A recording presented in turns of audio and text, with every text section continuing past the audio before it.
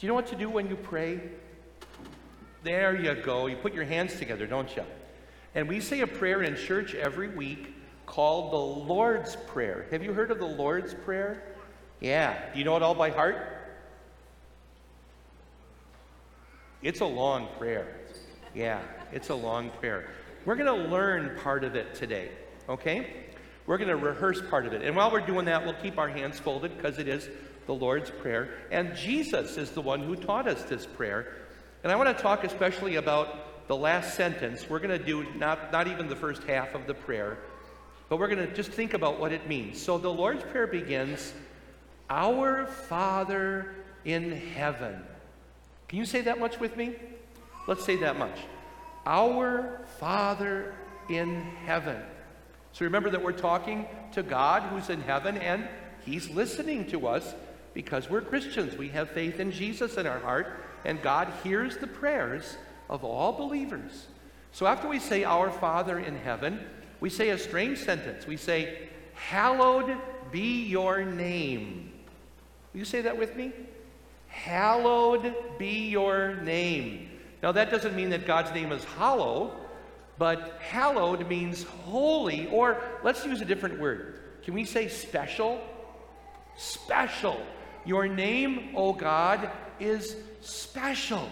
And so we want to use it for special reasons, like telling other people about God and praying to Him. And let's say that much so far. Our Father in heaven, hallowed be your name. Your kingdom come, which means we want God to gather believers like us. And then the last thing I want to talk about today is that we also say another strange sentence, Your will be done. And the word will there is what God wants. It's God's intentions, His desires, His wishes, God's will. And we want what God wants for us to have happen. And we're going to talk about that quite a bit more in this sermon, but we want what God wants for us to be ours. And so let's say that it's about the first third of the prayer. Let's just say that together, and then we'll end with an amen. Okay? Let's say that together. And congregation, please join us. Our Father in heaven, hallowed be your name. Your kingdom come, your will be done. And one more phrase, on earth as in heaven. Amen. Please rise for the gospel. The Holy Gospel for the fifth Sunday in Epiphany is recorded in the Gospel of Luke, chapter 5, beginning at the 12th verse. While Jesus was in one of the towns, a man came along who was covered with leprosy. When he saw Jesus, he fell with his face to the ground and begged him, Lord, if you are willing, you can make me clean. Jesus reached out his hand and touched the man. I am willing, he said, be clean. And immediately the leprosy left him. Then Jesus ordered him, don't tell anyone, but go, show yourself to the priest, and offer the sacrifices that Moses commanded for your cleansing as a testimony to them. Yet the news about him spread all the more, so that crowds of people came to hear him and to be healed of their sicknesses. This is the gospel of our Lord. Please be seated.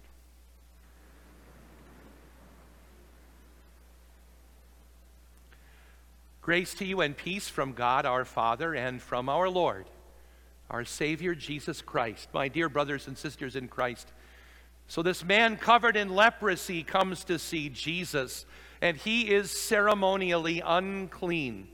To be ceremonially clean in the Scriptures is to be clean in the sense that doesn't have anything to do really with soap and water or deodorant or a comb or a brush, but rather a person who is intact, whole, part of God's family, and also not bleeding in any way, because a person, even an Israelite with a bleeding wound, could not come to make an offering, even a thanksgiving offering, and certainly not a sacrifice for their own sinfulness. They could not participate in the ceremonies. And therefore they are called ceremonially unclean. And with most Israelites, if they were unclean for a time, such as just after a woman had a baby, there would be a time interval and then she would be ceremonially clean once again. But in the case of leprosy, which was a matter of any number of skin diseases in the scriptures, maybe a little bit different, maybe some of them not as severe as what we know today, some of them far more severe than what we know today. But in the case of leprosy, God was especially specific and clear in the law of Moses. Lepers were forbidden, absolutely forbidden, from approaching the Lord in his temple. If you're a confirmation student taking notes and you've got that little card out, I've got 4 blanks next about what are the different separations of the leper from God. And the first one, of course, is they couldn't bring an offering to the temple.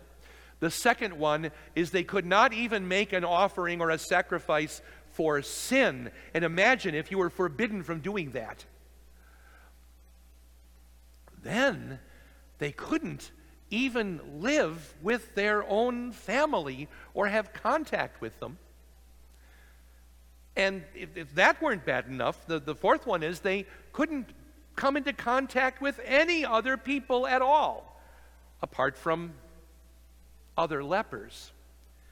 Well, this man shows right away that he has faith in Jesus. If you are willing, he says, you can make me clean. And the real question in this text is, what does it mean to be willing? This is the heart of the doctrine of the will of God, the holy will of God, which I was attempting to teach our 3-year-olds a minute ago. The holy will of God is his intention and desire and purpose for his creation, especially the crown of his creation, which is mankind. His intention for our good and for the good and for the advancement of his church. So consider what this leper was saying when he said, if you are willing. That is to say, if this is your holy, divine will, O Lord Jesus. On the one hand, this man was praying, asking that God would heal him, that Jesus would heal him, but only if he was willing. If the Lord was not willing, that is, if it did not form a part of God's holy will and purpose for his life, this leper was saying that he would happily remain suffering in his agonizing leprosy for the rest of his life, even up to the point of his excruciating death. Why?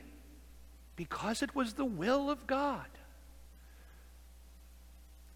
This man would never have said, it would never have occurred to him to have said something like, if you are able, as if Jesus might not be able to cure him. Of course, Jesus could cure him. The man only says, if you are willing.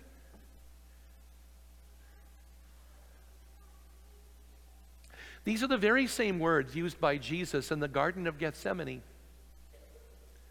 When Jesus goes to pray to the Father about the terrible cup of suffering that had been handed to him, and he's praying about the cup, if I might not have to drink it, he is saying, but not my will, Father, but your will be done.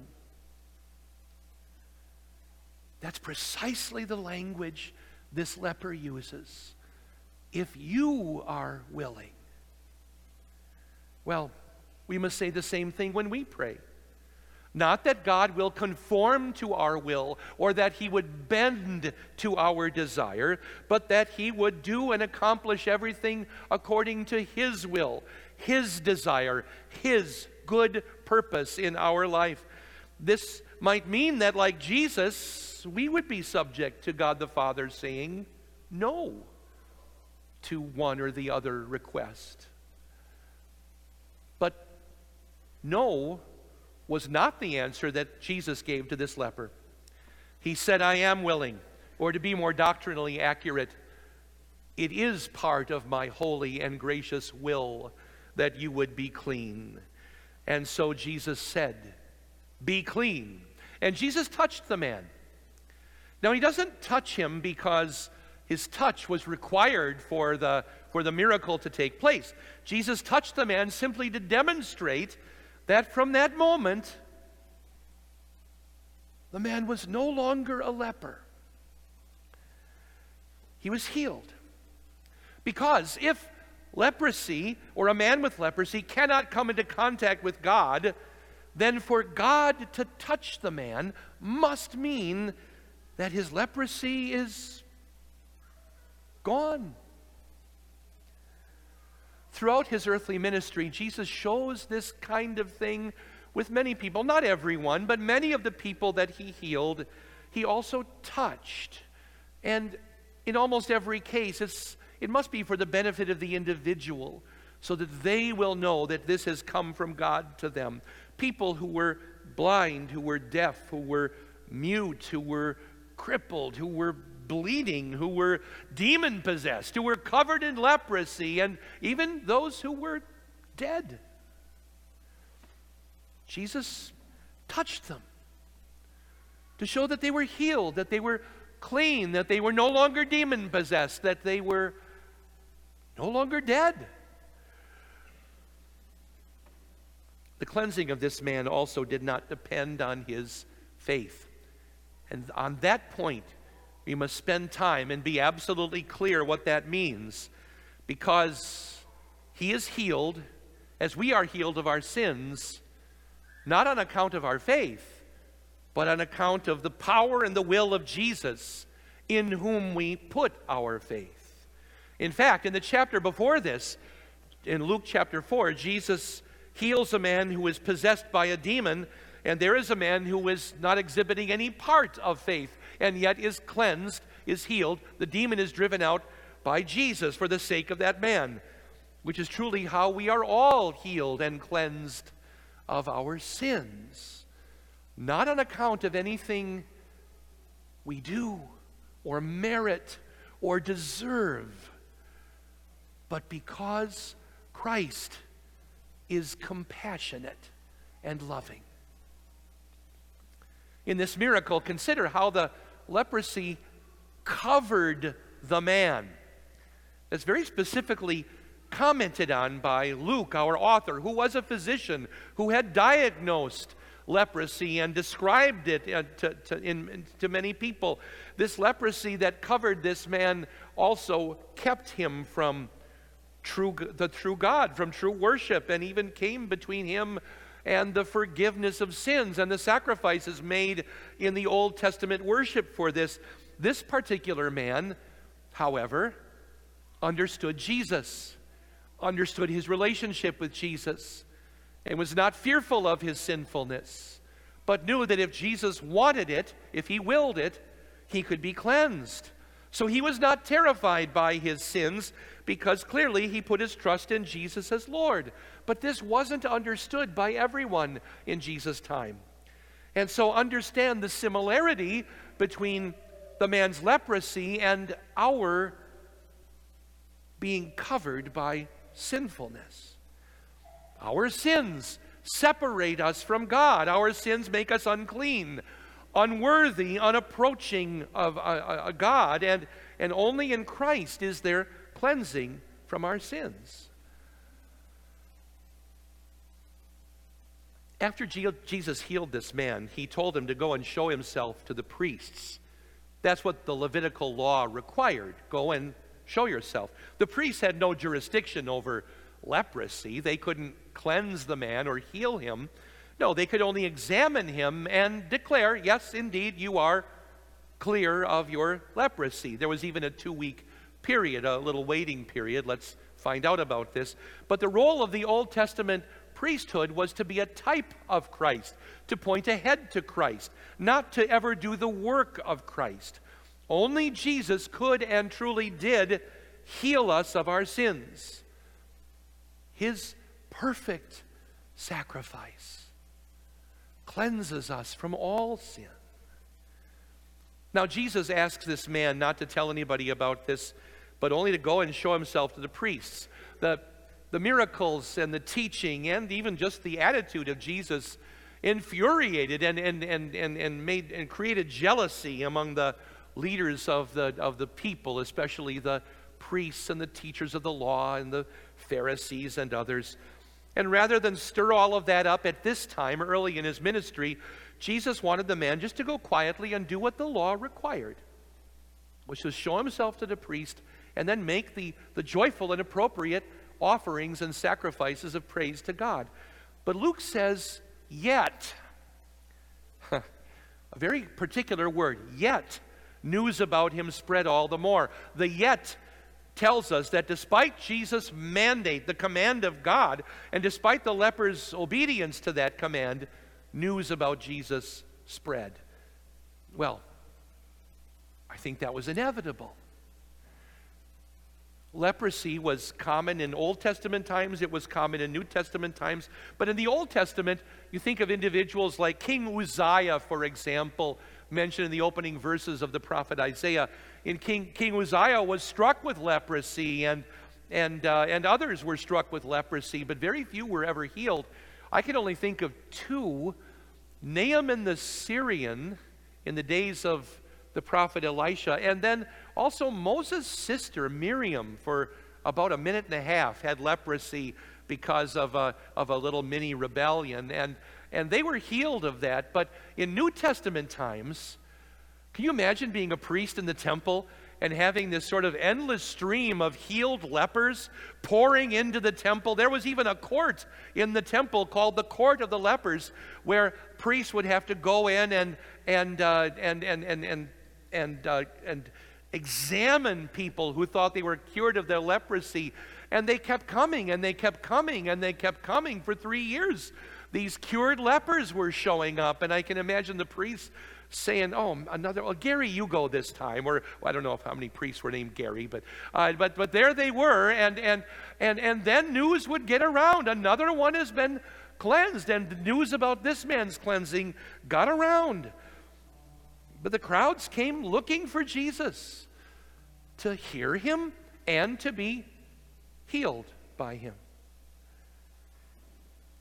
Luther says that this gospel account is the beginning, middle, and end of everything good and of all salvation. How is that? Because it shows us that in Jesus alone is all goodness, all love, all compassion, all grace. That can't be said about anybody else. If that could be said about anybody else, then there would be no longer this gospel. For the gospel builds up our faith and our confidence in Christ alone as the rock of our salvation. So this gospel also teaches us the difference between being saved by faith and the false doctrine of salvation by works or of self-worthiness. The leper was willing to remain in his terrible leprosy if that had been the will of Christ. But the will of Christ was to be compassionate, where this service gets its theme from. And in his compassion, Jesus saved this man. The man didn't save himself. There was nothing in him that was good, worthy enough. He was covered in leprosy the way that you and I are covered in our sin, but Jesus spoke. Jesus willed, and the man was healed. So also Jesus spoke, "It is finished." Jesus willed, and we are saved. This gospel lesson also teaches us to be content with our place in life. If God wills that I be who I am, that I have perhaps the struggles that I have or that you have, then it must be according to his plan and his will that I endure these things for his glory. So praise God for giving us the blessings that he gives, but also for the trials that he gives. Because the trials and the tests and, yes, perhaps even the tragedies that he gives to you and me, he gives because he loves us. Because that is his holy will. And so we thank him. We keep praying to him. And we keep on saying, not my will, but your will be done. Not my will, but your will be done. Amen. Rather than a stewardship message or encouragement this morning, I simply have this stewardship prayer. Let us pray. Gracious God, all that we have comes from you, body and mind, strength and intelligence, time and abilities, energy and possessions. Guard us from the temptation to use these gifts only for our personal benefit. Make us willing to use them joyfully in service to you and all people. Amen.